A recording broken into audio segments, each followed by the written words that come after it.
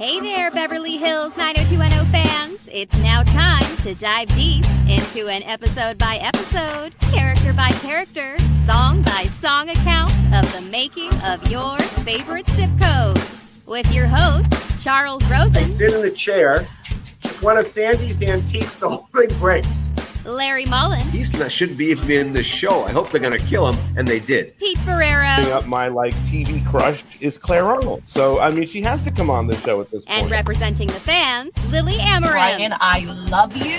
I have dreamt about you. What? Along with many special guests. And your questions. So sit back and relax because it's totally time for the Beverly Hills 90210 show. All right. We have a loaded panel of people this week. This is very exciting. Talking about double ups. Chuck, I know me and you have wanted to talk about this for some time now, but let me start by introducing everybody around the room.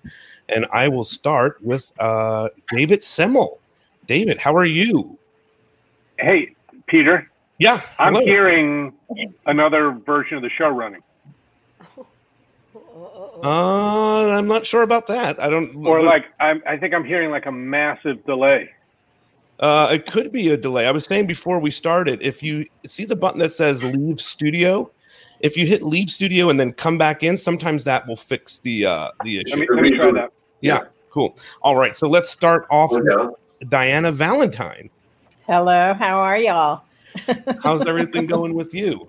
Everything's great in this time period. I know you've done quite a bit since the 90210 world. Where people could have seen some of the stuff that you've done since 90210? What other what things have you worked on?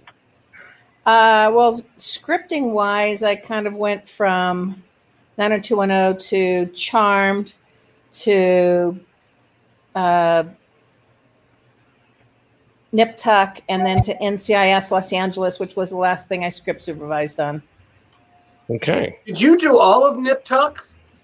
I came in the second season and did the rest of the show, and my first episodic directing was Christian Troy 2, which was the third episode before the show finished. That was a tough show. That was a brutal one to watch.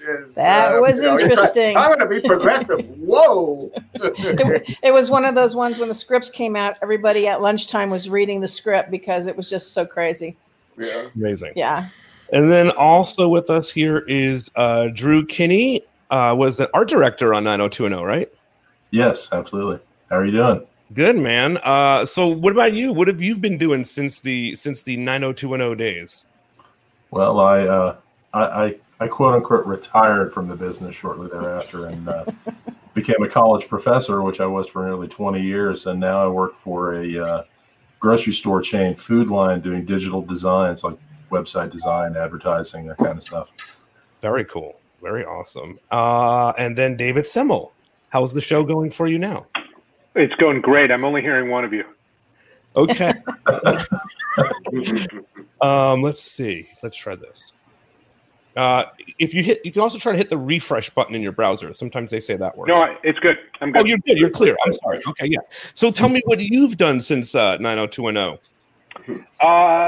Well, wow. I've been busy directing a fair amount of one-hour television.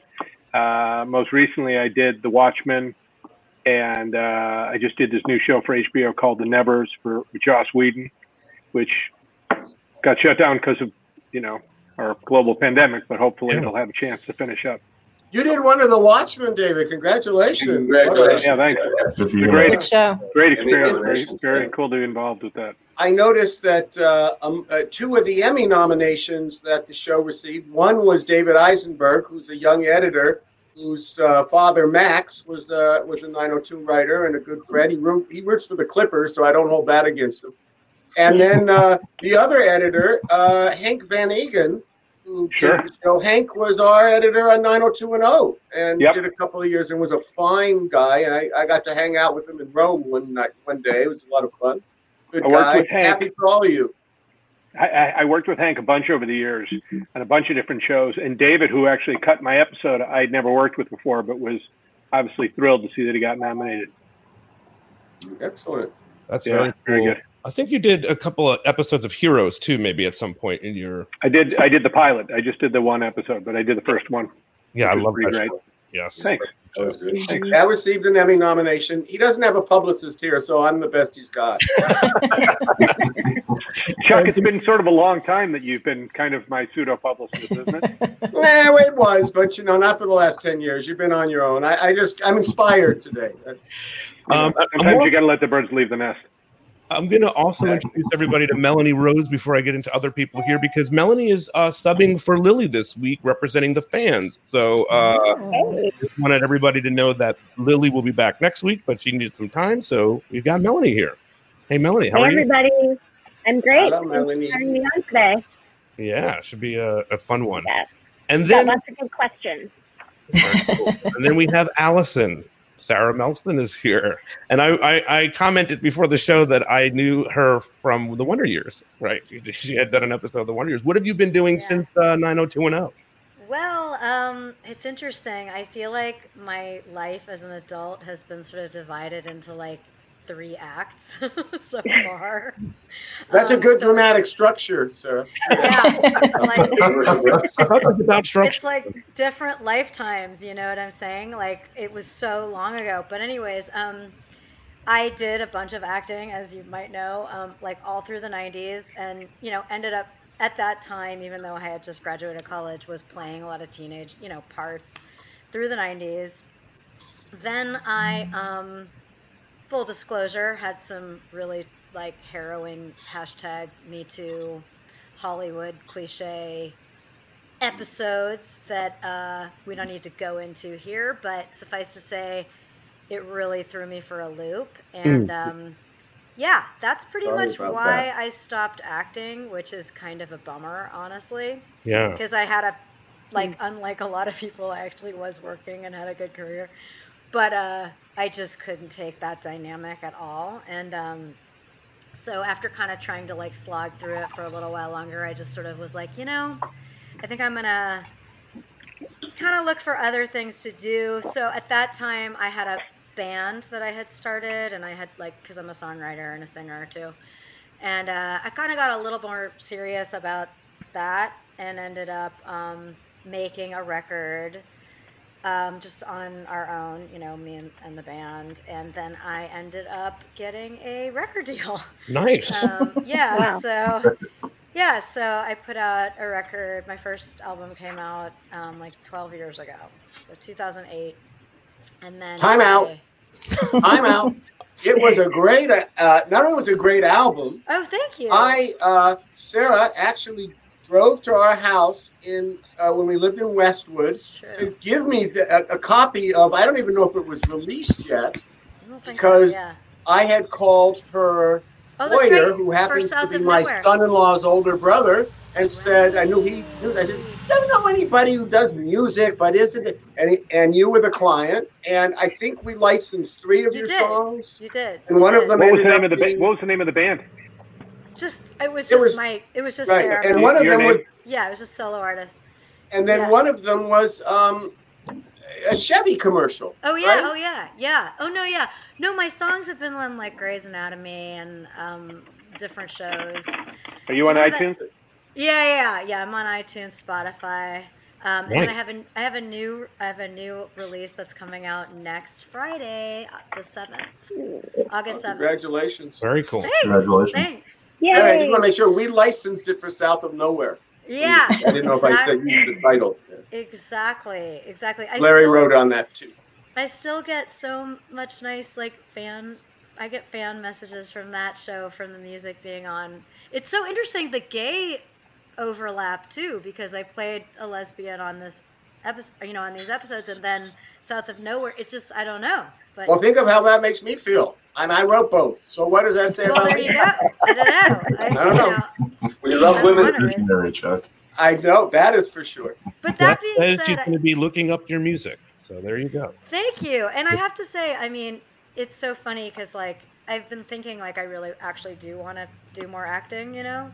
especially now that all the everything's come full circle with like people just like I hadn't even really I had really repressed a lot of that stuff, and so now it's like come out, and I'm like feeling I'm working through it, and I'm like, yeah, you know what, F that. Why did I quit? You know what I'm saying? So like, yeah, just putting that out there. Should anyone be back to post-COVID activity? Working directors there. So be on this call. Somebody can put that in the Melson, Melson. Yes. Correct. And then also we have the two usual suspects. My T-shirt twin, right? Larry Mullen. We're both wearing the same T-shirt. So. Good evening, everybody. It's always a pleasure to actually look at these shows again, which we probably should start talking about this soon. But yeah, I mean, it was great to do that. I've had a productive week, and it was always a treat to kind of go back and look at stuff you haven't seen since it aired and go, wow, how the heck did we put all those things together and did that? And, oh, my God. What courage. Thank you, guys. Hi, Chuck. And, also you're a starring role in this episode. Well, let's not forget. But, he also went out and got the roadie. I had written a much bigger part for myself, but Chuck cut it out. I had many scenes. The roadie, we see the roadie at home, we see him getting high, we see the roadie getting I remember getting a fair amount of your backstory from you, Larry, and I thought you did a pretty effective job in your one or two lines. I felt a lot of that character's backstory. I felt their pain. Well, the truth be told, I was a roadie, and I will tell the story now since it's a place. I actually thought you were a roadie. I thought you, yeah. Well, not only was I a roadie, I was a roadie for Blood, Sweat, and Tears, but my manager, my road manager, was a guy named Larry Waterman. And when we were rehearsing the scene, I looked over at the Rolling Stones road manager, and it was Larry Waterman. So this was like 1995. I was in 1969. I was a roadie with them. And I said, Larry, it's Larry Mullen. He went, oh, my God, what band you with? I went, no, I'm a writer producer on the show. I'm just acting. It was like the greatest kind of surrender. It was crazy. Oh, that's funny. That's good. All right, and then we have Chuck Rosen, who put this whole thing together, man. This is really awesome. It's super exciting to have everybody reunited and whatnot. How's the week been going for you? You were away last week. We all missed you. You should have seen all the messages. Where's Chuck? Where's Chuck? Where's Chuck? So it was a real special week for us. It was the first time all the kids and my little granddaughter got to be in the same place for a week. We were up in Mammoth Mountain, which is I've only known it many, many years ago in winter. Dave, I thought when I was going to be David that he'd be up in Utah because he's got a place up there. He spends time up there in winter and I guess summer too. You always think of the mountains, the winter resorts, but they are so beautiful. And Mammoth has all the lakes.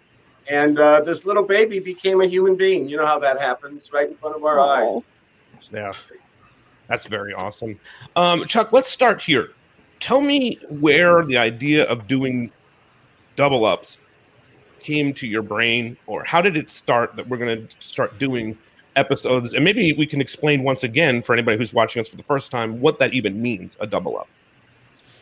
Okay. Well, 90210, it was, I don't quite know why it affected our show and nobody else's show, really, Melrose, but it seemed like we would put out a new show and everybody would flock to it. But God forbid we'd ever have to repeat that episode. Oh, I've already seen that one. I know what Kelly. Today, look at our wonderful fans. They watch them, 150 times each one. But then they didn't want to watch more than one. It was so Fox knew that they had to put, original episodes out there. And we had already pushed the envelope pretty hard with, I think it was 28 hours. Actually, it was 29 hours we did in our third season, but that was because of basically the summer episodes. So we had a wider time to do it. Between seasons 3 and seasons 4, we actually got time off. There was no summer episodes. So we actually, when I say time off, the writers didn't get time off. The writers never got time off. But everybody else at that point, there was a legitimate hiatus. And so then we had to, and they didn't want to just do 28 episodes. Now they wanted to do 32. And the only way to make that happen was to do 2 at the same time. And as I've said, a motivating factor from day one, once we became a hit, starting our second year, GREED. And 32 hours instead of 22 hours is 10 times more than anyone's, theoretically payday. So nobody, I never heard one person said, oh, we shouldn't be doing this. This is crazy. Because even someone like yourself, now Diana, but let's do something just general here, because the difference, we have, our two crew members, interesting, Diana was on the set and Drew was behind the scenes. So if you think about Diana, if there were two shows going at once, she could not be the script supervisor in two places. So we would hire an additional script supervisor. So you didn't get financially that full, as a production person, that full benefit of the extra episodes. Is that right? Am I right? Yes, you're right. So did Double Ups mean anything to you? I mean, or was it just another episode with a bunch of strange crew members? I think the only thing that it meant was that I still had to read all of the scripts because for the continuity throughout the entire season. So that was it. And Diana also didn't you have to deal with the actors who were still needing the kind of support you offered, even though you weren't on that episode? Like you still had to. Yes. But I find that on every show anyway as a script supervisor. Exactly. Yeah. Well, but I was going to say, what does David mean when he asks that question? So for fans watching, we can break that down. When support, what does that mean? Well, because as a script supervisor working closely with a director, you have directors that come in and out of episodes throughout the season. But the person there that's dealing with the continuity of the entire show is a script supervisor because they're there every single episode.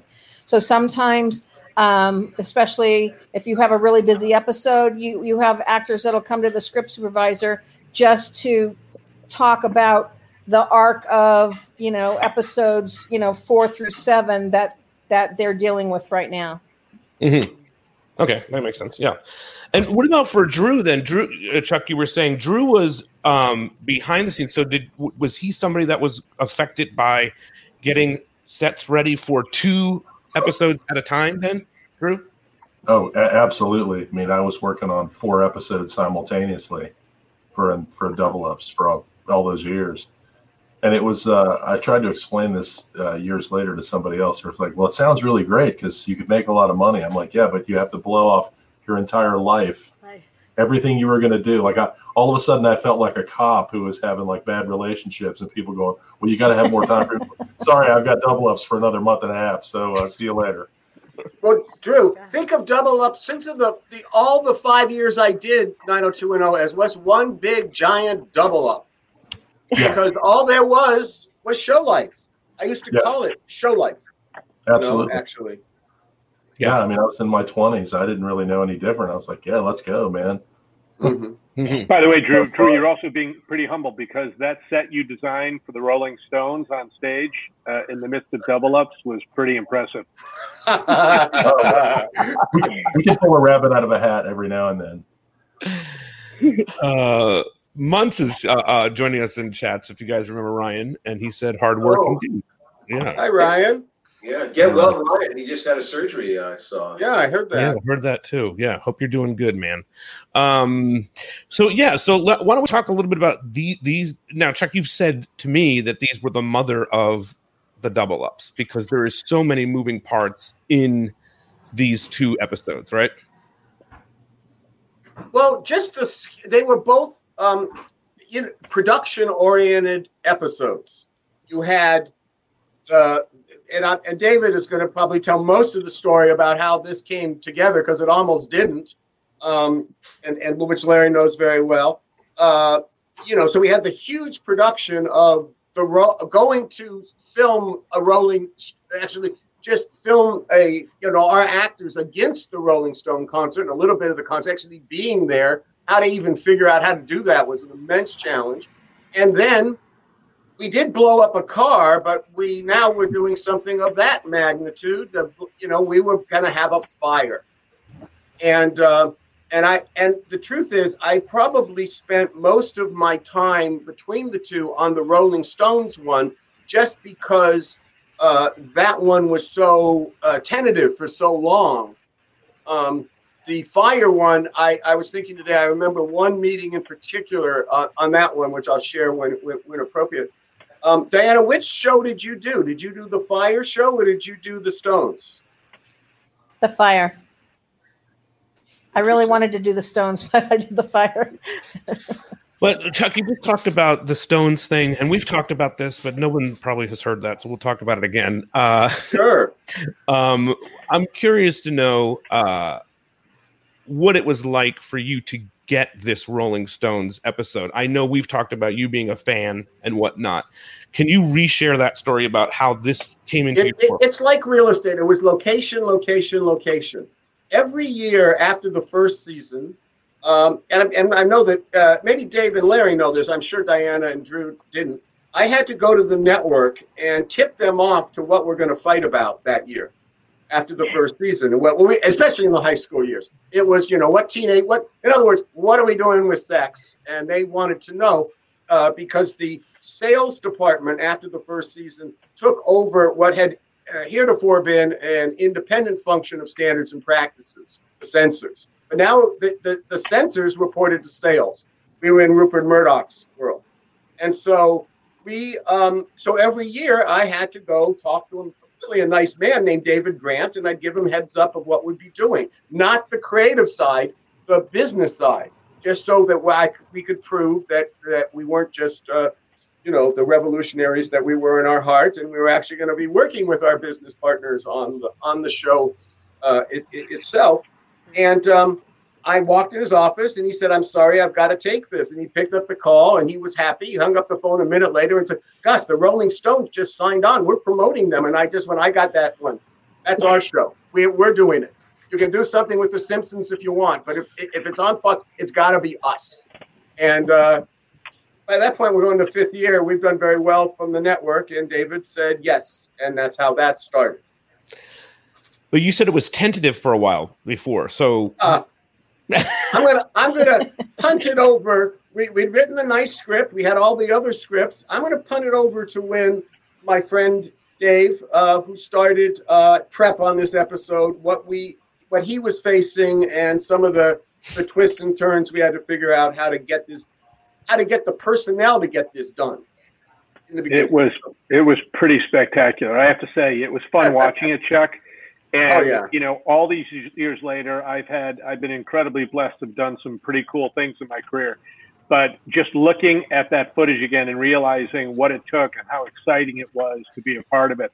I do remember that we never really had the full go-ahead until we were like days away from shooting. But just to the logistics, to shoot, eight of the cast members went to the concert, right? Because there were 4 groupings. There were 4 groupings of 2. Valerie didn't go. That's right, and Luke didn't go for obvious reasons. Right. And so the logistics, because you have to remember, I mean,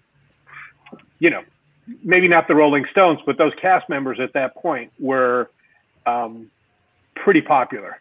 So there was just kind of a tremendous amount of logistics involved in how to get them in, how to get them into position. We had I remember, Chuck, we sort of worked out a way that we could justify them being all over so that you could give the audience an up-close view, because Brandon and Gabrielle had, the front row seats. I think Kelly was up in the sort of VIP lounge. Steve and the girl he was with were in the mosh pit. And I remember one of the things that was so interesting to me is that what we literally did was, we knew their set list. They had told us their set list, and so we had worked out that I was going to leapfrog. We sort of had 2 shooting crews, so I was going to be with, Steve and I can't remember the actress's name or the character, but we were going to be with them for Start Me Up, and then I had literally like my own security that was pushing through the crowd to get me to the second location, which was maybe Jenny up in the booth. And then that first crew who was shooting Steve and that other actress would then go to where Brandon and where Jason and Gabrielle were. Right. And so it was just this sort of hopscotching. And then I would run after we shot them during, Satisfaction. We then, for the next song, jumped to the first crew, which had gone to the third position. And I also remember they had built this kind of like this RF, this radio frequency that was around the Rose Bowl, but was completely our frequency, so that because there was all this communication with people on headphones and microphones to the different crew and the different ADs who were looking out for the different pods of crew and cast members. So it was a very impressive logistic feat that went off without a hitch. And the thing that I kept saying was, I've got to get a shot that connects directly Mick Jagger and Jason Priestley.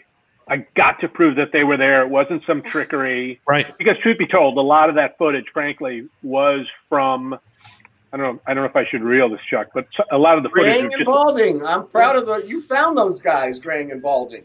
That's right. That's right. I forgot that that's her name, but they had shot the concert. Right. So because it was a pretty straightforward In concert. Jersey, yeah. Yeah. So we were able to cut that with the shots of our cast members there. And so there was this tunnel that, Go on. well, that Jason and Gabrielle came out of. And I knew that we could sort of visually tie them in. I was hoping all through prep that I was going to have some time with the Rolling Stones. That didn't happen. And we didn't know what they knew, what they were into it or not. Sure enough, we're down there. We shoot Jason and Gabrielle coming in. And I wanted to bring them in and then hand off. And as we handed off, Mick's coming right to us. I mean, we're literally right there. And so I swear to God, he looked at the camera. I mean, I think he knew exactly what was going on because he strutted across the stage and then he came back again. As if to say, like, you want another bite at the apple? Well, a couple of embellishments, a couple of things just to add. This was a major negotiation about how he had to shoot, when he had to shoot this. We had they told us we had one, why I was so amped up, the Stones said we had one chance to get it, and that was it. He was coming down, we'd shoot over. Because theoretically, their rationale was, we don't want to, you'll have your lights on, and it will disturb the fan experience. Yeah. So obviously we have to adjust. So David gets that first shot of him coming down, and I almost blow the shot because I'm so happy that they got the shot at all. I go, Greg, we've done it. We're still rolling, idiot. I go, okay. But the thing is that then Mick finishes, he goes back, and then all of a sudden, hey, get out your camera. Keith Richard is coming. And now Keith Richard, he's not going to be, upstaged by Mr. Mick Jagger. So he comes down. He plays for David. He goes away, and Mick comes back a second time. Yeah. So we had a little more footage to work with. Yeah. I mean, It it was a comes ton of off fun. amazing. And then I always tell By the way, story. Chuck, do you remember? Go on, Dave. Do you remember what I made a big thing about? So they were playing on Tuesday, Wednesday, and Friday, and they were dark Thursday. And Thursday, the dark day, is when we shot. Some people call it the Jamie Walters, Tori Spelling scene. I, of course, call it the Larry Mullen scene, where Jamie and Tori were just really very supportive as background players. But we shot on the stage, which in and of itself, frankly, Chuck, was one of the coolest things, to be standing up on that stage, looking out at a empty Rose Bowl with all that incredible set that the Stones came, and then watching Jamie play was just such a thrill. But I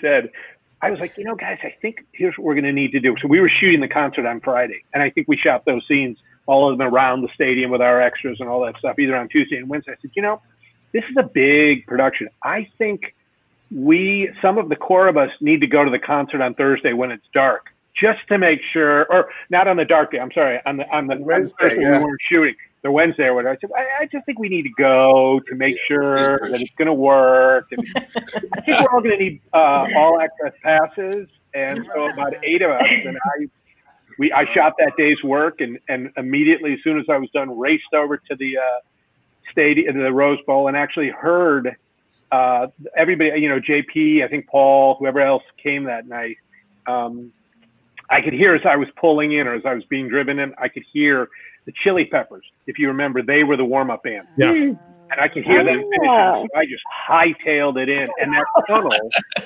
that tunnel, I ducked in, the tunnel where the football players coming out. This is one of the most amazing things that ever. Yeah. The most amazing things that ever happened to me. I was following a van, and it was going about 5 miles an hour as I was just kind of hoofing into it to try to get out to where Jason and Gabrielle were going to be. And the van stops right before it gets out to where it would go out onto the field. Doors open. Mick Jagger, Keith Richards, and whoever else was in the van. And I'm standing literally on the back of I'm standing at the bumper of the van. They go up into this staircase, and I'm telling you, they looked like they were 5 guys going to work. Just like no big deal. As soon as they disappeared up the stairs, I ran out and got out onto the front of the stage and was looking up, and it was these 5 guys going to work. And in that 20 seconds where they disappeared from my view, they came out in front of 70,000 people, and they were the Rolling Stones. Yeah, it's amazing. It was the coolest thing ever. You alluded to this Emmy Award scene. I have it here. Hang on. Hey, man, what are you doing? Get out of here. Sorry, man. No harm done. Show's over. This is so cool. There it is. It's the final, by the way, it's the final cutaway that makes the performance. Yes, totally. How many takes did you have to do with him? How many takes? Listen, he nailed it out of the park the first one. And I said, Larry, I got it. I was the producer too. I don't want to use time to myself. We always remember, Dave. We always remember the shot where with Jason and Gabrielle, of course, because it was there. But you got one other shot. I was standing around watching it, and I think there was just as much adrenaline pumping, because if you have the episode and can look back at it, when the concert really physically started, the first time you heard the music, that's when Tori and Jamie run out of the tunnel and up to where they're going to watch the show. And that was not, that was the song they were playing, the song we were using. That was all contained. That was a pretty, what also was so fun, Chuck. The cast was so genuinely excited by the whole thing. They couldn't have been more, participatory. And really, that's not. Well, I think they were won over because it's such an overwhelming experience. But I remember distinctly, and Chuck remembers, we were there, and Jason came in and looked at us and went, "The Rolling Stones." Oh, Larry, he's like, "We're exactly right for you." And so I used that as a writer to give those attitudes to like Cindy Walsh and the other people, not led to the whole flaming of the Stones, because that's what the young people, I figured, they don't, because it was right in between their popularity. They were, obviously they needed us. And it just wasn't. It just wasn't. By the way, the cast. I'll say, not you, Drew, because you weren't at the Rose Bowl. You weren't in this set, so I give you absolutely. Drew was a Grateful Dead guy. Right. Exactly. He knows that's 2 of us. But on this, so Dave gets the shot, and we're done. We're done. We've done it. We have done the whole thing. Was the last one, and now. I am telling you, we are 10 yards from the stage. We are as close to the stage as you could possibly get, and nobody's going to tell us to move. You can stay as long as you want. And one by one, they all start peeling away. We got to load the truck. We got to do it now. Everybody starts leaving, and the last 2 people standing there was Christine Elise and myself. Christine wasn't in the scene. She just wanted to be at the concert, so there she was, and knew we had the access down there. And eventually then Jason comes back and goes, Christine? And so she has to leave. So I'm the last one standing, last man standing. And David, did you have it was an exciting night, though. I mean, I was at that show, and obviously we had good seats. We were watching the fruits of our labor, and it was just a magical night in LA. It was, I remember there was Cindy Crawford was sitting in front of us, and the guy Robert Shapiro, they showed him on the TV screen, like he had just gotten OJ off. People cheered. Hey, David, did you have a different experience with Jason being excited about this? You were I mean, I don't remember him griping about it. But I will say, if you look at that shot, Larry, as I did, having not seen, he's like, this is pretty cool. Oh, so whatever you're there, he might have had, yeah, there's no question. So just also remember, this was the number 124 for us. So Jay had been through a few episodes by that point. The other thing we should mention is these 2 episodes were sweeps episodes. So these were the money balls. That's why we went for something so big. That's why they were so Now, big. the other thing, I just have one short gripe here. And I remember if Chuck doesn't share my thing, but this great episode that David directed, and there's all other things, too. There's Luke in rehab, and there's this great trial scene with a character named Dershembaum. Going like, Dershembaum. But, Dershowitz. That's why you can grill him. Dershowitz. Exactly. But no, these were sweeps episodes, and they aired the Rolling Stones episode on the Wednesday night before Thanksgiving. We begged them not to because our audience was driving home from college. It was so cruel of them to do, and it was not a highly rated episode. It just tore my fucking heart out. Yeah, I remember that at all. I won't say anymore. I've done enough. You mentioned the Dylan scene, and we get Willie gets a line in this thing. It's probably one of the best lines in the episode, right? You were talking about that with me once before, Larry. Oh yeah, and I always felt like it was a great scene where everyone you go to rehab and you talk to people and you try to pump them up or whatever. So I thought there'd be a way to kind of make an interesting scene if one guy doesn't say anything, and the perfect guy was Willie. And so he's there, and the whole scene's going on, and nothing happens. And finally, Dylan says, "Hey, Willie, you came all the way out here. You got nothing to say?" And then Willie goes, "I don't know what to say, Dylan. You just keep messing up." And it's just like, it stings me. So he gets through. It's so simple. So who asked you anyway, right? Dylan has that. Yeah, and then he goes, "Who asked you anyway?" Yeah, Dylan improvised that. There's a bunch of improv thing that's happening in both these episodes, and Chuck brought this up to me, is that there's a computer element to both of the things that are happening, right? Claire and David are trolling, which is maybe the first time on TV we're seeing live trolls. And then also and then the fire episode, the reason why Allison comes to it is because it got dropped in the wrong forum.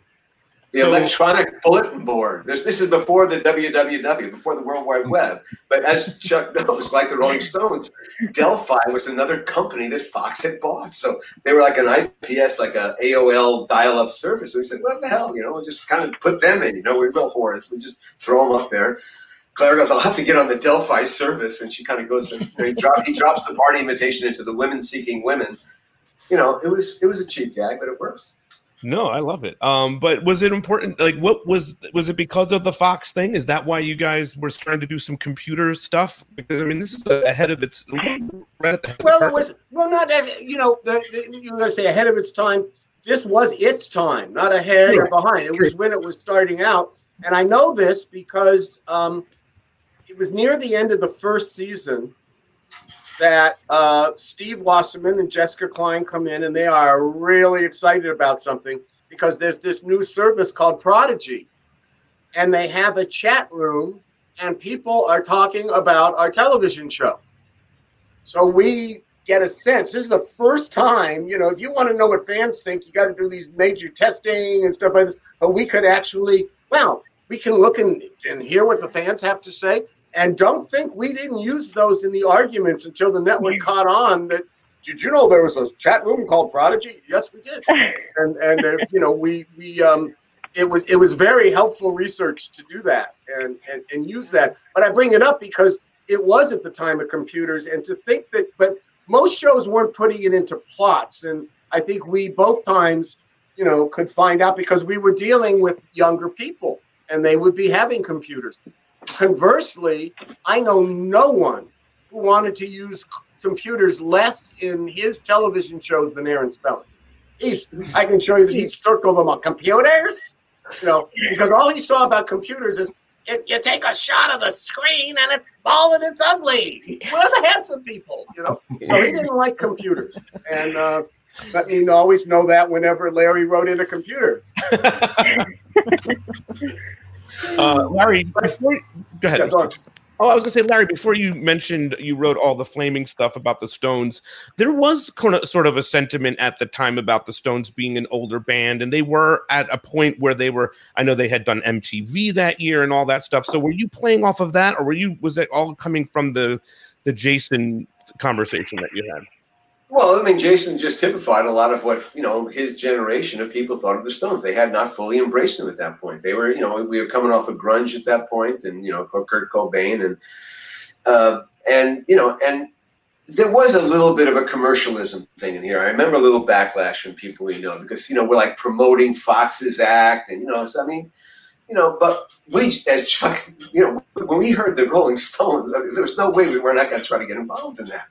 Because we were big fans. And when you see this episode, I mean, it starts so great with the music in the Walsh House, and Brandon's trying to learn about the French Revolution, and now all of a sudden he hears this loud music like reverberate in the house, and it's his dad, which I guess is true, but it's just great. I mean, and this track is great, and I mean, and then we actually see a wonderful scene where they get real sexy, and Valerie interrupts them, which is a real kind of a switch over from the kids of the day. Oh, our dear Carol Potter and Jim Eckhouse. Yeah, they think they have the house to themselves that night because everyone's at the concert. They're going to basically go at it, So, Pete, you asked about the Stones and feeling defensive about being the older band, the senior band.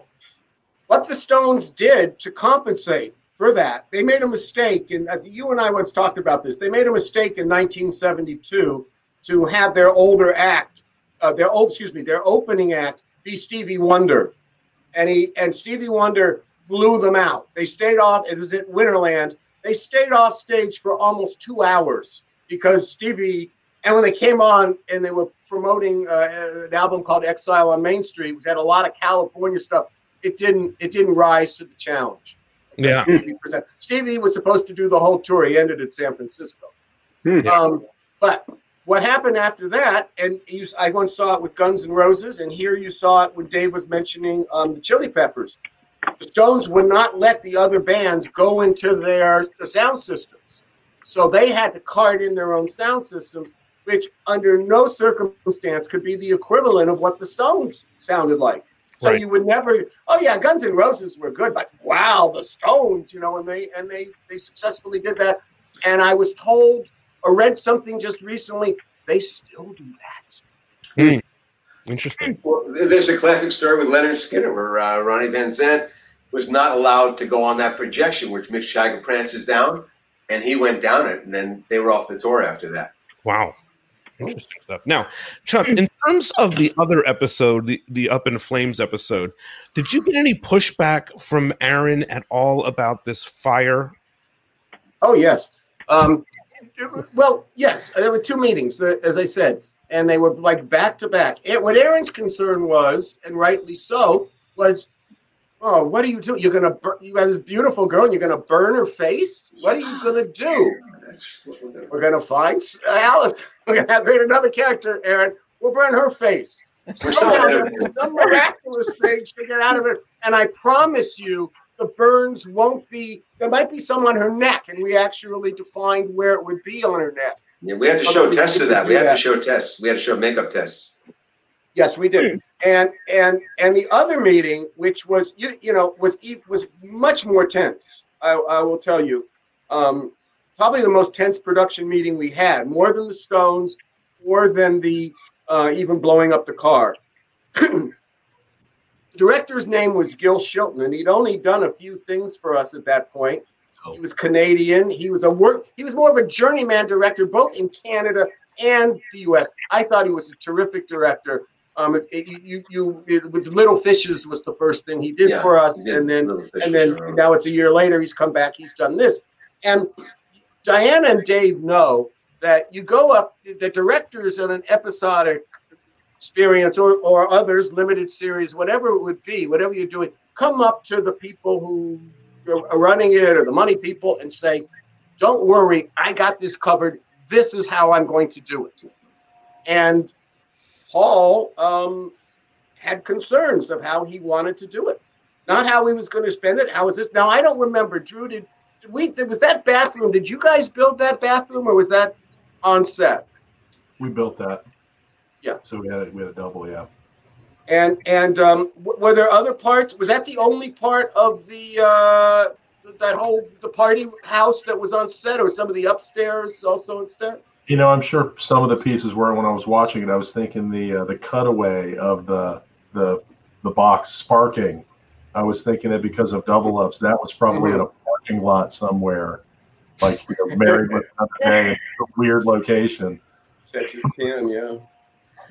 And well, so that was the thing, and the idea that he would talk about that the fire coming through the door, and how that was going to work, and where you're going to have the camera, all these kind of things, and it all worked. It all worked, and really is a very frightening sequence. For Sarah, how did you come into this? How did you come into the 90210 universe? Did you? I mean, you auditioned somewhere, I guess. Yeah. Sarah? Did we lose Sarah? Frozen? Sarah, she's frozen. Sarah's frozen. She's thinking.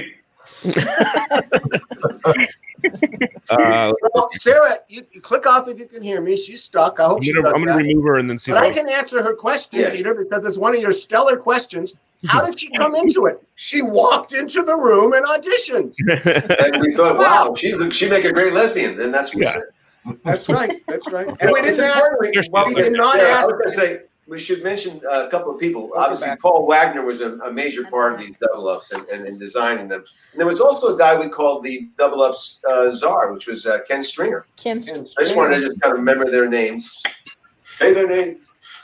Pete, my Wi-Fi went out there for a second. No worries. It keeps happening. So if it Well, this one, we talked this about the big one. The month I remember, and it went on for hours, Larry. I don't know if you were there. This was the two that confounded. We had Ken Stringer and JP John Perret, the unit production manager in this 5th season, and trying to figure out how to board the show, how to make it work. I was with you because we had to rewrite it. We had to rewrite it. I was going to be right there. I remember that night. We went on late. Oh my God! It really went till like midnight. It was it was a late night. This one was much later than we usually had out in those warehouses.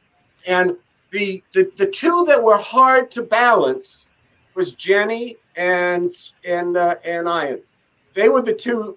Everybody else, it seemed to kind of work where they were, but they were. Do you remember that, Dave? Were you in that room? Chuck, do you want to explain for everybody what you're talking about? I mean, I don't know how. Yeah. What would happen is on any given show, you make a schedule, and on, back in this day, they were 7-day episodes, and so you'd schedule. It was a lot of moving pieces because you'd have to have the sets and what locations were available, and what cast members were available, because this time a lot of times you were scheduling around their life as well. Other appearances, some related to the show, some just because they had personal desires or whatnot. And there was a nightclub. Oh, no, Shannon wasn't there anymore. Forget it. Yeah. And then you add into the mix trying to simultaneously do 2 episodes at the same time. So you're trying to create 2 schedules that are not just what's the best for the show and how do you handle the production department's needs and all the other things. But now you've got to make them work in concert with each other. And I know other people have tried it. I'm pretty sure, Chuck, let me be your publicist for a little while. This was the first show to ever do this, right? Yes, Nobody had done it before 90210. No, even Melrose waited a year before they jumped in. Yeah. And then they did 32. Partially, it was pretty ballsy thing to do, to be quite honest. And the fact that it was a bigger cast and it was an ensemble. But if you had, the need for, in this case, Jenny to be in 3 of the 7 days or 4 of the 7 days in a normal episode, now you've got her in the need to be in 3 or 4 days on 2 episodes over the course of 7 working days. So it was a lot of logistics. There were times where actors would be working in the morning on one show, and we had a big enough sound stage, the footprint of the different stages, because you can't shoot 2 scenes on the same stage. So there'd be one scene that could be shot on the Peach Pit on stage. I don't remember the numbers of our stages, if we even had numbers.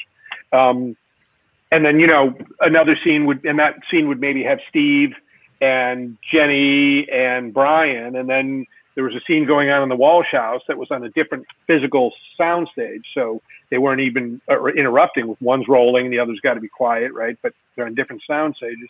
And those would have, Carol and James Eckhouse and Jason or whatever, right?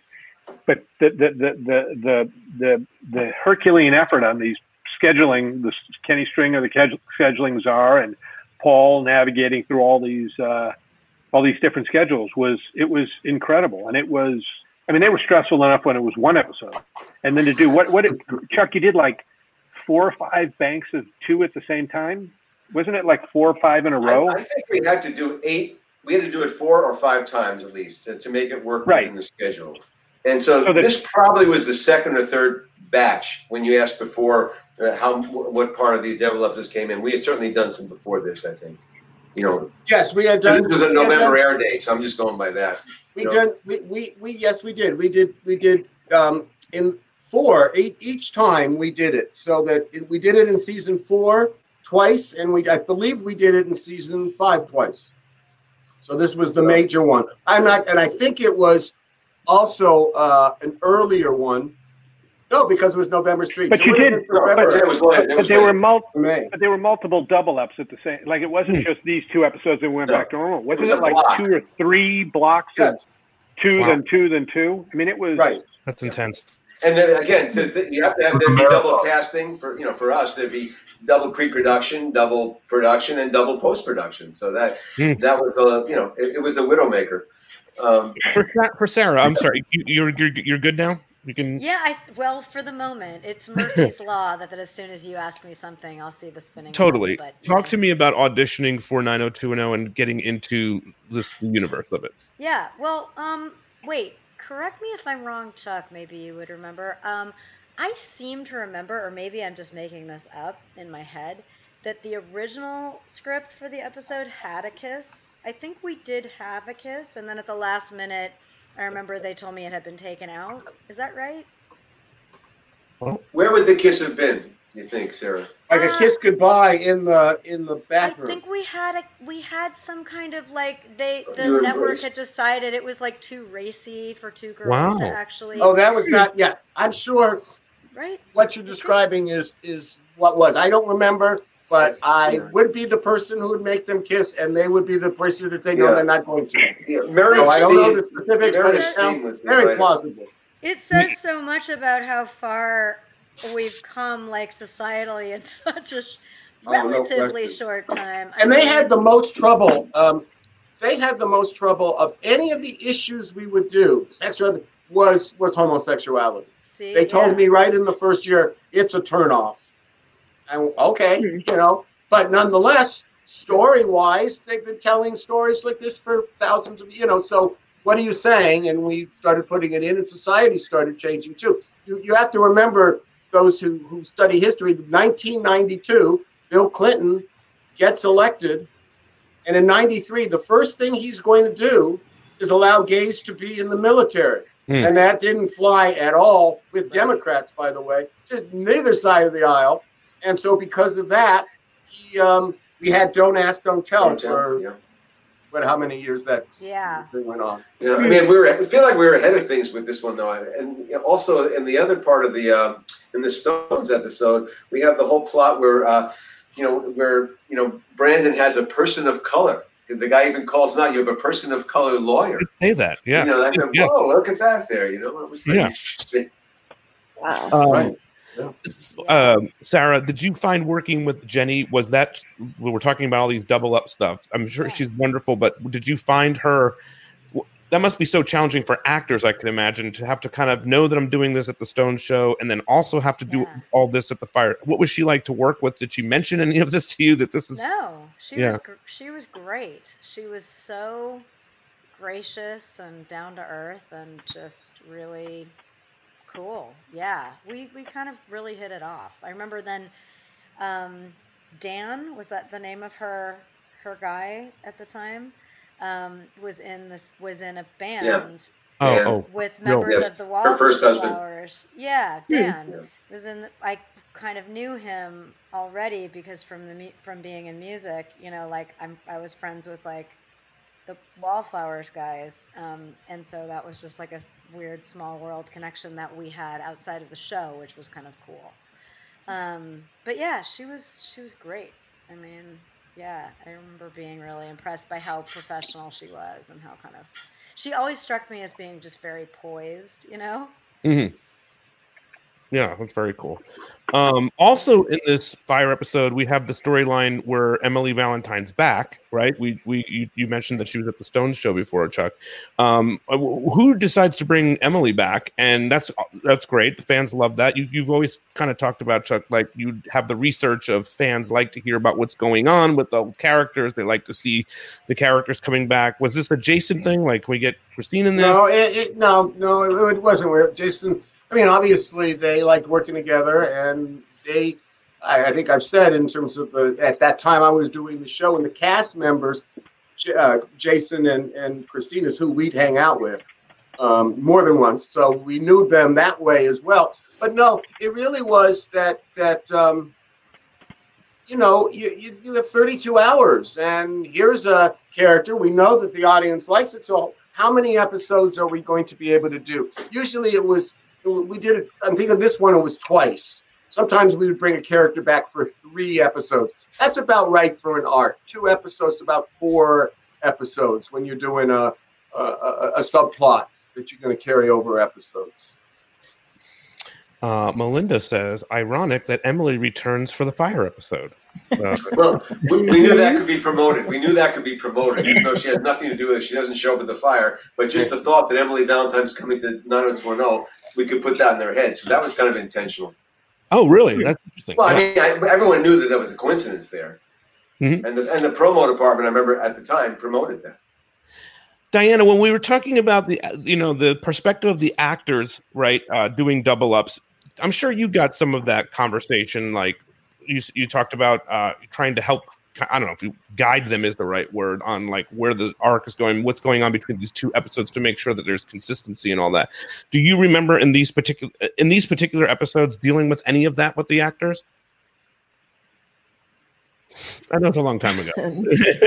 No, I'm surprised. I remember talking to my actors on the last show that I did.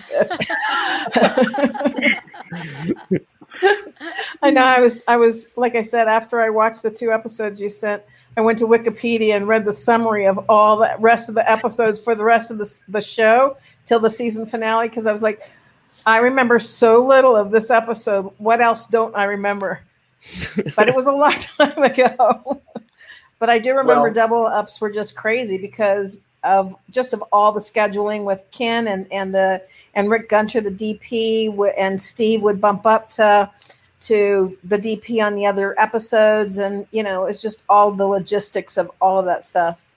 So also you trying to do your double up crew with a lot of keys from your original crew, just so that your actors and stuff feel comfortable between the 2 episodes. There's people on each crew that they know and they feel comfortable with. Right, that was always important. That was really important. Yeah. Shouldn't be. Yeah. And Melanie, do you have some fan questions? I do. We've actually covered a lot of them so far. This has been a very thorough episode, so great job, guys.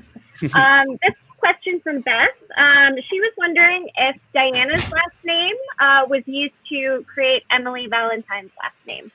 That's what they told me. Okay. It must be true. It must be true. Hey, Diana, have those royalty checks cleared? No, damn it. Yeah. Don't mention those. Okay. Awesome. So this question comes from Alicia, and she said that both episodes had a lot of things going on. There were a few very different storylines all going at the same time.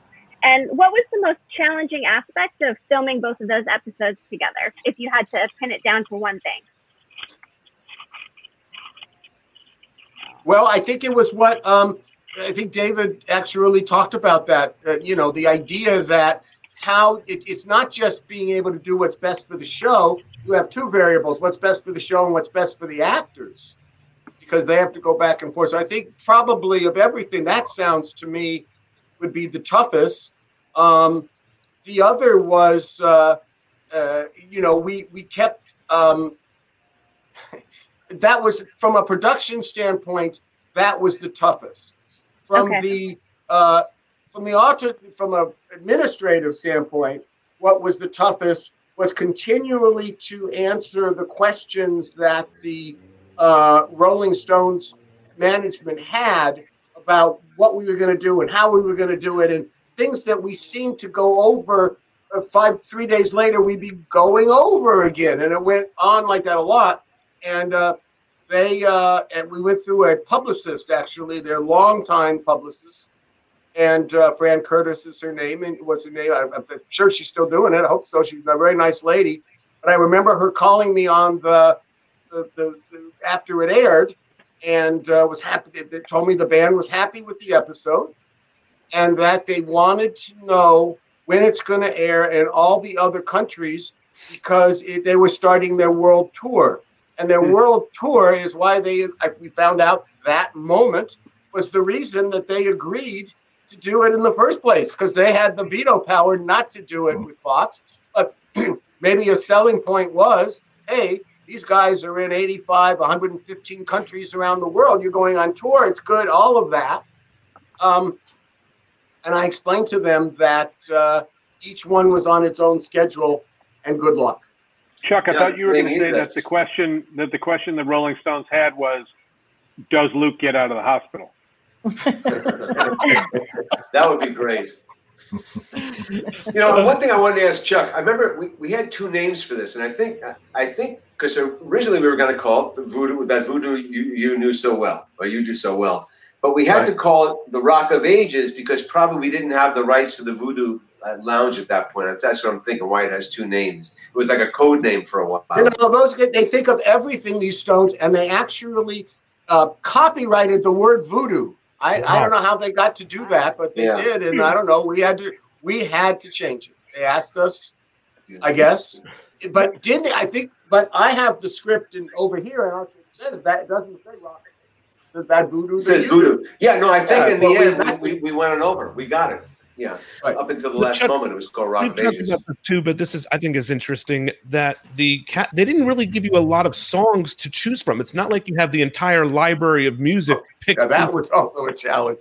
Yeah, because the Rolling Stones had sold their catalog to a man who really wanted to really raise the numbers so that you almost couldn't use them. A kind of a precursor of what happened to all the music that we used on 90210. But so we had to look in what songs were in the Stones did that weren't in their catalog that they wrote. So we had the Bo Diddley songs. Well, it starts with the Bo Diddley song. Which one's that? I think the first one is actually from the Voodoo Lounge album. The first thing we could use Voodoo Lounge. They would let us use that. Yeah, I mean, there were some good songs in that. And for some reason, you got me rocking. It's only rock and roll. So we had a Bo Diddley song. It's only rock and roll, and then off the Voodoo Lounge tour. And I think we could put on. Didn't we also have Start Me Up in there as well? Yeah, we did. Yeah, Start Me Up. Live. You did. Yeah, right. Yeah, live. Well, maybe they let us do that after some negotiation, I guess. I also think it's an interesting story about the tape. We talked about the videotape debacle of trying to find this Jersey tape. I think that's an interesting story about you were looking for footage of the Stones playing, and then how did you find out that this company had that recorded it? Chuck, do you remember? Did we have that footage? No, we were going to go down to. We were going to go. Well, this is an interesting thing. We were going to shoot it. We actually were going to go shoot it in San Diego. Yeah. Right. And I knew an independent production company. I thought these people were my friend. We agreed on a price, and then they wanted 3 times more, and I just didn't have it, and they weren't going to let me go. So now what are we going to do?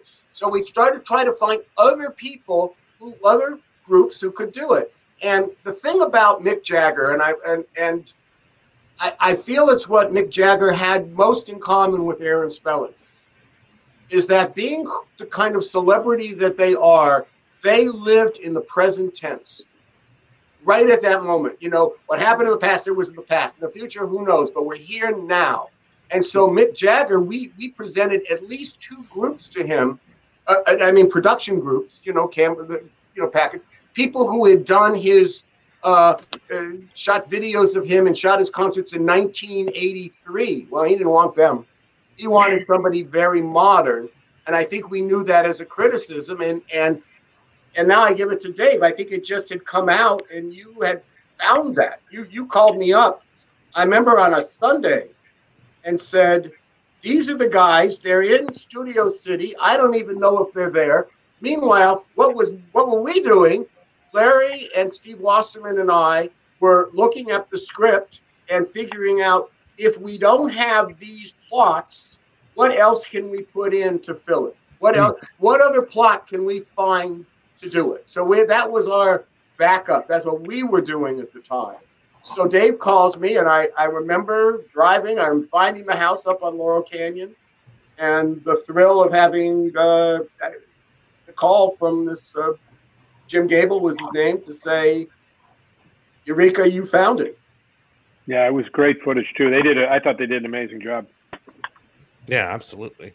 Melanie, what other questions do you have? Do you have some anything for Sarah? Let's see. There was a question about how it was working with Jenny, but we already addressed that one. So, yes. Zara, one of our top fans, was wondering if they were planning to unite Brandon and Emily for good at this point, or if she was brought back just to put Brandon and Kelly to the test. Good question.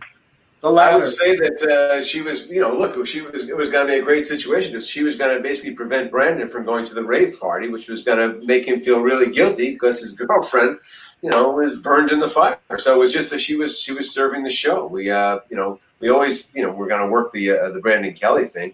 And actually, we're starting to move toward the cult thing, as I remember now. Thinking about it, she gets out of the rehab and she ends up in the cult, right? There would have not been. We would not have been able to do the cult plot at all. I'm having flashbacks of Alan Toy right now. But anyway, you wouldn't have been able to do it if at all if we hadn't had the flyer. It would have made no sense. I mean, we need something. And we used it as such. Yeah. Okay.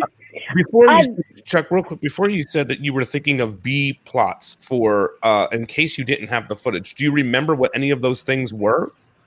We were going to have Drew come out and sing. I think that was going to be I'll tell you, I think Valerie probably had one, because she was kind of underutilized in these episodes, kind of. So I think probably it was something to do with Valerie, I suspect. Probably. I mean, we were just, free spinning. And let's be truthful. We're talking about it, but when we lived in Westwood, and I had a back office and stuff, and I had a television, and it was a Sunday, and the NFL was playing. So without the sound, never with the sound, but we would just kind of be looking at it, and then in between, plays, what about that? What else you got, Melanie? There was a lot of talk asking if it was ever a consideration for Allison and Kelly to get together, and we did kind of address that as well. But there were a lot of fans who were interested to know if that was going to be a storyline down the road. But it sounds like that was a network issue, so probably wouldn't have happened. I think that was a network issue. I remember this clearly. Chuck, we're having a hard time hearing you. There you go. Go ahead. You're good. I told him one of the reasons I'm besides I'm burnt to a crisp, was that the only original story that I got in my arsenal now to do is about lesbians. That's all. That was the only thing that had interested me at that point creatively. Like, what would Jenny do, and how would it be, and beauty and stuff like that I had known. I mean, obviously working with Larry and Jess and whoever, we would have come up with a lot of storylines. And could have, moved for it. But really, yes, that would have been really something to be interesting. Even something what if they had met 4 years later? I mean, after we were out of the show, I think that edict about bring people back that you use didn't get passed on to the last bunch who did the show. No. I mean, we did play the thing out pretty good. I mean, Sarah was, there's a number of episodes. I actually played it all the way out to the season ender. It was an important relationship for Kelly Taylor. Yeah. I mean, it opened up, a whole other side, because before that she was going to be this shallow model, and then she kind of came to grip with her life a little bit. Exactly. A question for Sarah popped up. Did people recognize you on the street after your episode and ask you about your time at 90210? I'm sure. Oh, yeah. Oh, this is the funniest thing. So I remember, this is a long time after I was on the show, which by now is still a long time ago, but it was like maybe I don't know, like almost 10 years ago, let's say. And I was standing in line at the post office and I was talking on my cell phone, and it was just my voice. It was just my voice. This girl in front of me turned around and she goes, "Excuse me, I'm sorry to bother you, but were you Allison?" Oh, and I wow. was like, "Yeah." She's like, "I recognized your voice."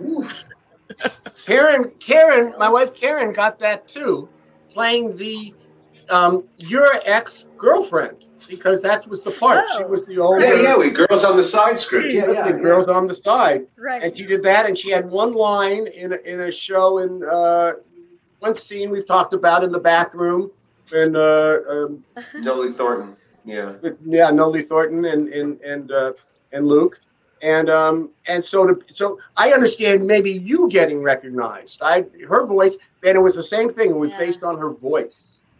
So I guess most of the people, and we can ask the fans this. Fans, are you listening with headphones? Is that why the voice, it goes through you? Well, I do think I got a question for the fans. Melanie, here's a question for the fans.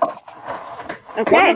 One of the people in this cast, in this particular, in the Up in Flames, was in another episode as well. What's the actress and what are the two episodes? Ooh. That's a tough one. I think I know, but I'm not going to say. Nobody here is going to, maybe Larry might, nobody here is going to know, but the people who are listening, what is it going to be, Melanie? About 90 seconds it'll come in? Yeah. Right, I'm monitoring the comments, so I'm sure we'll see that one come through. I have a question. We should ask David and Diana, because we do, we all love and remember Luke, but I wanted to know how your experience is working with Luke. No, since we've always asked people this, and we just really want to know. Yeah. We miss him. Diana? I loved working with Luke from the first day on the set, and we had a really close relationship on the show, kind of like brother and sister to much older sister, but still brother and sister. And I remember one night we were shooting, and I think it was probably in season 6 or the beginning of season 7, but he was ad-libbing something, and I went up and I said, "Luke, you can't say that." I said, "Your character would not say that." And he'd say, how would you know what my character would say? And I say, "Luke, you would say that, but your character wouldn't say that." And he goes, "Diana, what does it say on the back of your chair? It doesn't say director." And I said, "Not yet." Diana was a script supervisor is the writer's friend, as we were talking about before. Yeah, she projects the words. And nobody was better than that. I would, once in a while, you would make even a fuss about it, and I would, find out. Only one time did I make, and really the one who liked to change the dialogue the most was Luke, and I only made him one time shoot it. Because I said you can paraphrase and butcher lines by a man named Rosen, but if you're going to do Shakespeare, you got to say the lines as written, And so I made him in the Christmas episode. David? Yeah. David, I'm curious about you. Did you had some experience working with Luke? Right? I loved Luke. It was very, very difficult for me when he left us. In such an untimely way. We were very friendly beyond just working together on the show. And I actually did another pilot with him for a show years later. I just found him to be one of the most genuine, decent people. I know, Diana, you and he were very close, but I have one of two stories I'll tell. There are two stories that I tell that when people ask me about Luke. I was also, before I started directing on the show, and I think I ended up doing, I don't know, maybe 10 or 12 episodes, Chuck. I don't even remember. But I was the associate producer on the show. And that was the person who oversaw post-production. And one of my responsibilities was to loop with the actors, sometimes to record the voices afterwards. And I remembered there's three stories I tell Luke. You remember you sent me to San Antonio, Chuck, to get some looping with him once? That he was I don't making remember. that movie. He was when he was making doing that the movie. movie on the boat. 8 seconds, yeah. Right. 8 seconds. Anyway, this was sometime we were shooting, and it was just at the height of the show's popularity. And I went out to see him for something, and they were shooting on location at I'm pretty sure it was the high school. Torrance, Chuck? Yes. Was it Torrance High School? In the high school, in our third season, yeah, Torrance. And the base camp, which is where the trailers for the makeup and all the different services and the actors, and they had set it up in such a way, but there was this huge fence, and there were hundreds and hundreds of kids waiting to see the moment that the actors would come out of their trailer and walk to the van to be driven to set. And it was literally like Beatlemania. The actors would go bananas. I mean, the fans would go crazy. And so I'd gone to see Luke in his trailer, and we were walking out, and amidst all this massive pandemonium, he was just, he'd gotten so used to it. But we were walking along, and on the road, the one of the parking lot roads, there was a speed bump, right? And Luke looks at the speed bump, and he turns to me with all these fans screaming. He's one of the hottest things in the world. He says to me, before I made it as an actor, I did a lot of things. I did construction, amongst other things. I put that speed bump in. And he said it was such pride. He said it was such pride. He looked at it, and he's like, you know what? It's holding up pretty good. I did a good job.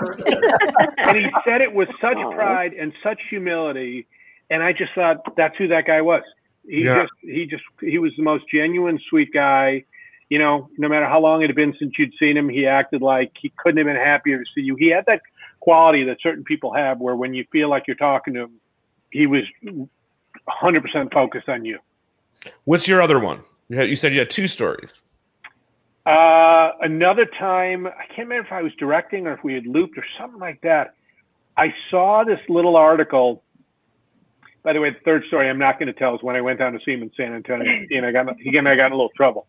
But I had seen some article, or I had seen something that Luke was driving back home, or maybe he had a farm in Kentucky. And I think he was driving back, and somewhere along the way, he had stopped at a diner, and he was reading the paper, and he saw that there was some school at whatever little town in Nebraska or whatever that didn't have a ramp. One of the kids in the school was in a wheelchair, and they didn't have the means to build a ramp for this kid to be able to access school on a regular basis. So Luke called up the school and said, I'll pay for it. And when I saw this thing, I said, why did you do that? I said, there was no publicity surrounding it, nothing. I don't even know how I found out about it. Maybe, I can't remember, somebody told me or something like that. And he literally looked at me and he said, if I didn't do it, who was going to do it? Yeah, touching. What if Drew? Now you didn't have direct him or have it, but how did Luke affect like a department like you and Tom and construction? Was he in your world too? Absolutely. I mean, Luke was one of those people that he was everywhere, and if you worked on the company with him, he sought you out at some point. I mean, my daughter was born in February of 2000, and my wife brought her to the stage to come up for lunch. And Luke happened to be walking by, and he took our baby Bjorn and took Eva and walked her around and introduced her to everybody. And like, my wife is still like, she's just like, I still can't believe he did that, And it was just that selfless quality that he had, that he wanted to just celebrate in everybody else's joy. No question. I can still just remember the look. He was so happy that I had a child. I'll never forget that. Yeah. That's beautiful stuff, man. I love hearing those stories about Luke. He was a very unique person in Hollywood. Yes. Yeah, absolutely. Sarah, when you look back on this episode and you look at your work in this, I mean, I think the work is phenomenal. I think we can all agree that these 2 episodes are some of the best here. What do you think when you look back on these episodes? Was it good times for you doing these couple things? Absolutely. I mean, look, I think I was, this is like, we don't need to have a whole therapy session about, my life or anything, but that being said, here we go. Back then, I think I just wasn't a very, I took a lot of things for granted, just in general. I took a lot of, How many people here right now have take things for granted? Have taken things for granted? Right, raise your hand. Right, everybody. Yeah. Melanie, you can raise your hand too. Yeah. It's just with. That's just a natural thing, especially when you're younger. Yeah. I took it for granted that there would be another show after 90210. Right. And while there was never another 90210. Hence, I'm on a loop here. Yeah, I remember just feeling like, you were asking, like, did people recognize me in the streets? Yeah, totally, like all the time. And it was very exciting. It was exciting to be on a show that was super popular and all that. But to me, it just was like, all I could think of was like, well, why am I not in a Merchant Ivory movie? Where is my Helena Bonham Carter, role? Like I could never be. It was like always that thing of like you get to one rung and then you're just like, well, why am I not there? Mm-hmm. And that was really prevalent in the years you're talking about. In our cast, and Diana will confirm this. A lot of them loved to be there, and the other half was looking out. How can we go do other shows, get other places? It was a natural thing. Now everybody. Very happy what they're doing. Well, it's also just, a lot of it to me is just, it came from just being immature and just and not getting the fact that, life isn't about that. And just kind of, I had to sort of get off of the achievement train for a minute in order to sort of like ground myself into the present and realize how grateful I was for just the present. And then I think COVID is doing that for a lot of us too, because we can't really, it's like that whole FOMO of like planning and plotting your career and where are you going next and what are you doing then and where are you going and what are you doing? It's just evaporated, and in a way there's kind of a spiritual silver lining to that. For me anyways, which is, just letting go of a lot of like pressure, maybe self-induced. Sure. Pressure. I was going to say, Pete, did anyone see the Tori Spelling did a bit where she plays all the characters on 90210? It's on YouTube, and you should check it out. It's part of her show. She's really wacky because you were talking about, Chuck, about half the cast wasn't interested. Tori was always interested. When there'd be a new script on the pile, she'd come in there really excited to read it. And now, of course, she's doing this YouTube where she plays all her characters. I think she has a show that she needs social media support. What's the show called, Peter? It's Celebrity Show Off, right? Celebrity Show Off. Yes, Celebrity Show Off. That's right. Yeah. Do you have more info about the best way to help Tori out? Isn't it just go to her Instagram, click on the YouTube link, watch it all the way through, and comment and like on it, and then it helps her out, getting votes for that show. So let's help Tori out all the way here. Yeah. Yeah, she like knocks herself out like a Word Wizard of Oz thing, and she imagines herself playing all the characters. It's hilarious. David, for you looking back on these episodes, do you have fond memories of 90210? Is it fun to revisit? Oh my God, yes. It's where I started in many ways. There were some great people on that show. Obviously, the people on this, I was very excited to see Drew and Diana. I see Diana every now and then. Larry, I haven't seen since that stellar performance, but they were, it was to Chuck's point, like it's really fun being involved in something that is affecting so many people and entertaining so many people. And, I even, when I was watching these episodes, and I remembered at the time, but Chuck did a lot. Chuck and Larry and the whole gang, they did a lot of brave stuff in the writing of the show. They were really kind of ahead of the curve on addressing so many of the social issues. Obviously, it's one of the things that made the show so successful. It was a special and fun time. Yeah, Diana, how about you? Taking a look back. I have to say, Yeah, I mean, it's great, but I have to tell you guys, when I would go in for interviews for script supervising, inevitably somebody who was interviewing me said, 90210, tell me about that. Oh my God, I was so addicted to that show. Like, that was always the show that they were like, tell me about that show. What the heck was that show like? You know, I did a couple of episodes on Greek, filling in for somebody, and the creator of Greek, he said, that show changed my life. So, from a writer's perspective, you go in and they say you did 90210. It's too bad you didn't do a good show. Because it was an Aaron Spelling show. It was looked down. It was looked down upon. It was looked down upon. It was a stigma to be working for Aaron Spelling. It's true. You guys, Gil Shilton, who had directed the Fire episode, you know, because he did a lot of spelling shows and spelling episodes. It was really hard for him after the shows ended and stuff for him to get hired other places. He'd kind of gotten pigeonholed into that spelling camp, and you know, he's a very good director. So yes, he was very much. I know, it's crazy. Hey, Drew, how about you? Looking back on this, does it put you in a different mindset since you've left that world a little bit, or what do you think about the episodes looking back? Oh, it reminds me of just, you know, those crazy times in my 20s where I could, you know, work 17 hours a day and it didn't bother me whatsoever. You know, I can't do that anymore. But, you know, it is one of those times that, you know, over the years when somebody finds out that you worked on that show, they're very interested. Oh, they want it. It used to be, is she really that big of a bitch? You know, I even told my wife, we go to a party, please don't tell anybody what I work on because they're just going to talk about them. Drew, was she? No, I'm just kidding. My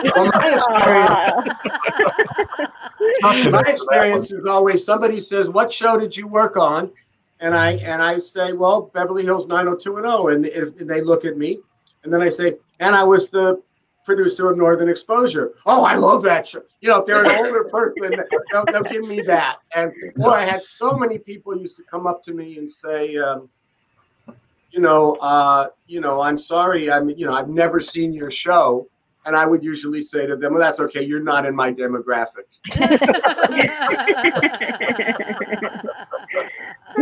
Missed opportunity to have the Rolling Stones on the show. Are you talking about this show? Well, yes. We should have had them on. We forgot to ask. Our podcast. Yeah, where's Mick?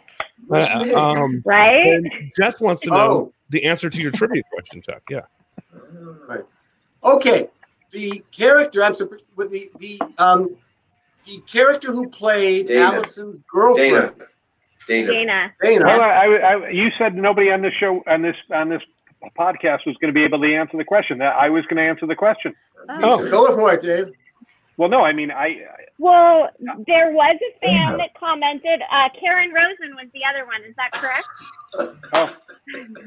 She played you. Yes, but she wasn't in any of these episodes. But Karen wasn't in either of those this episodes. one was she was in the Fire episode, and then she played the kid, and then she was in a different one as a season. But in season 4, first of all, the person was named Christine Mejia, and she was our nanny and assistant who came out of UCLA. We lived near UCLA, and she lived there, and she wanted to be an actress at that point, and so she was the one in the 60s episode when I guess I'll promote, in a few weeks, Jason Priestley and I are going to talk about him as a director. He'll be coming on. Diana, you should come on that too. Ask him how he, would get coverage and make sure the cameras are right?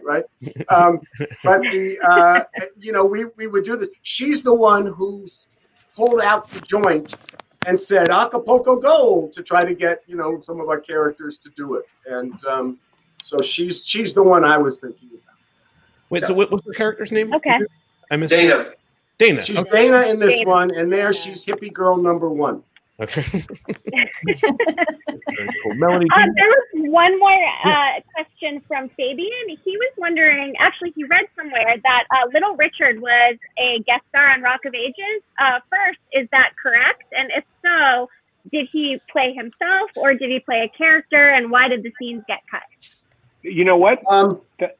No, he wasn't. The episode that he was This in episode. was the Not this final. The episode that was called. She came in through the bathroom window. It was Jason's first directing assignment, and Ken Stringer, who we were talking about as the guru of the double up, he actually was a writer and wanted to be a writer. He's an AD, and this was his first script, and you know we had a guest star in Burt Reynolds. Mm-hmm. He wanted a big, guest star to show up, and it was pretty hard for us to get one. And so Mr. Spelling called Burt and said, "Would you please do this?" And he showed up. But the one we got on our own was Little Richard, and we had and it was going to be the last scene, and we filmed with him for 25 minutes. David's calling a timeout. I'm Chuck. I may be completely remembering this wrong, and I'm ultimately going to defer to you. Didn't I direct Little Richard, and wasn't it a coda to Rock of Ages? I've seen a still picture which shows it was. I mean, I didn't remember it myself. I feel bad I didn't get his I'm autograph. almost positive because it's after the concert and everybody's in the Peach Pit. And there's Little Richard. It is, but believe me, it is completely possible that I'm remembering this wrong. But I thought I directed him. Boy. Well, I would have had to have written it. It was my script. Did you not write it, Larry? Did you write it? I sort of remember this, but I don't. I mean, but I've seen a still which says Voodoo, that he's in the Stones show, and I wasn't sure of it. We have to ask Darren Martin. Darren Martin will know. Yes, Darren, if you're watching, please. Well, he correct me too because I thought he was in the Burt Reynolds one now. For how many years is that? So I like to get my head straight on it too. Magda pointed out that she said Dana, and she was upset that she didn't get the shout out. So there you go. You got that answer, Magda. Thank you. Good job, Magda. Thanks, Magda. Yep. Or Chuck's nanny. Listen, guys, I think we kind of nailed double ups here. I think we covered it. I don't think there's much more we can say about it. There was one thing I want to say. Up in Flames was written by Meredith Steen, who went on to create Cold Case and work on Homeland. And the character in the Rehab, Jeff King, was very good. I thought he did a bunch of shows for us through the end. He really was strong in challenging Luke and making that really seem real. And you'll notice in the Rehab room, the characters are named Shira, which is Jessica's daughter, and Dee, which was my wife, and we always stuck stuff in there. Anyway, I just want to add that. No, that's great. I love that stuff. Also, maybe real quick, the character Charlie that's in this. The drug scenes with Dylan.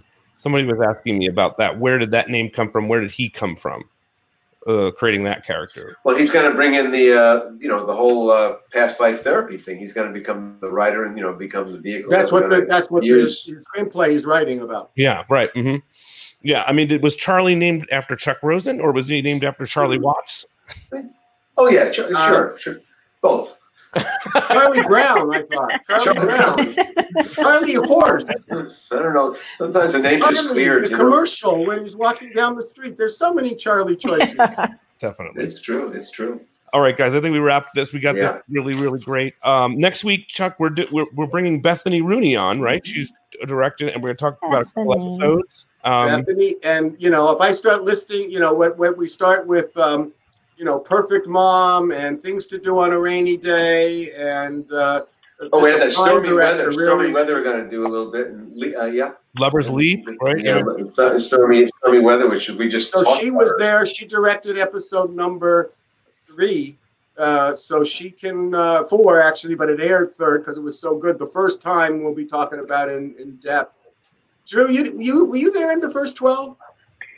I was not there the first season. I did. Diana, you were. You can't. I remember when Diana came because the other script supervisor. I came after Christmas the first year.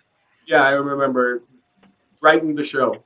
I tell that story a lot. I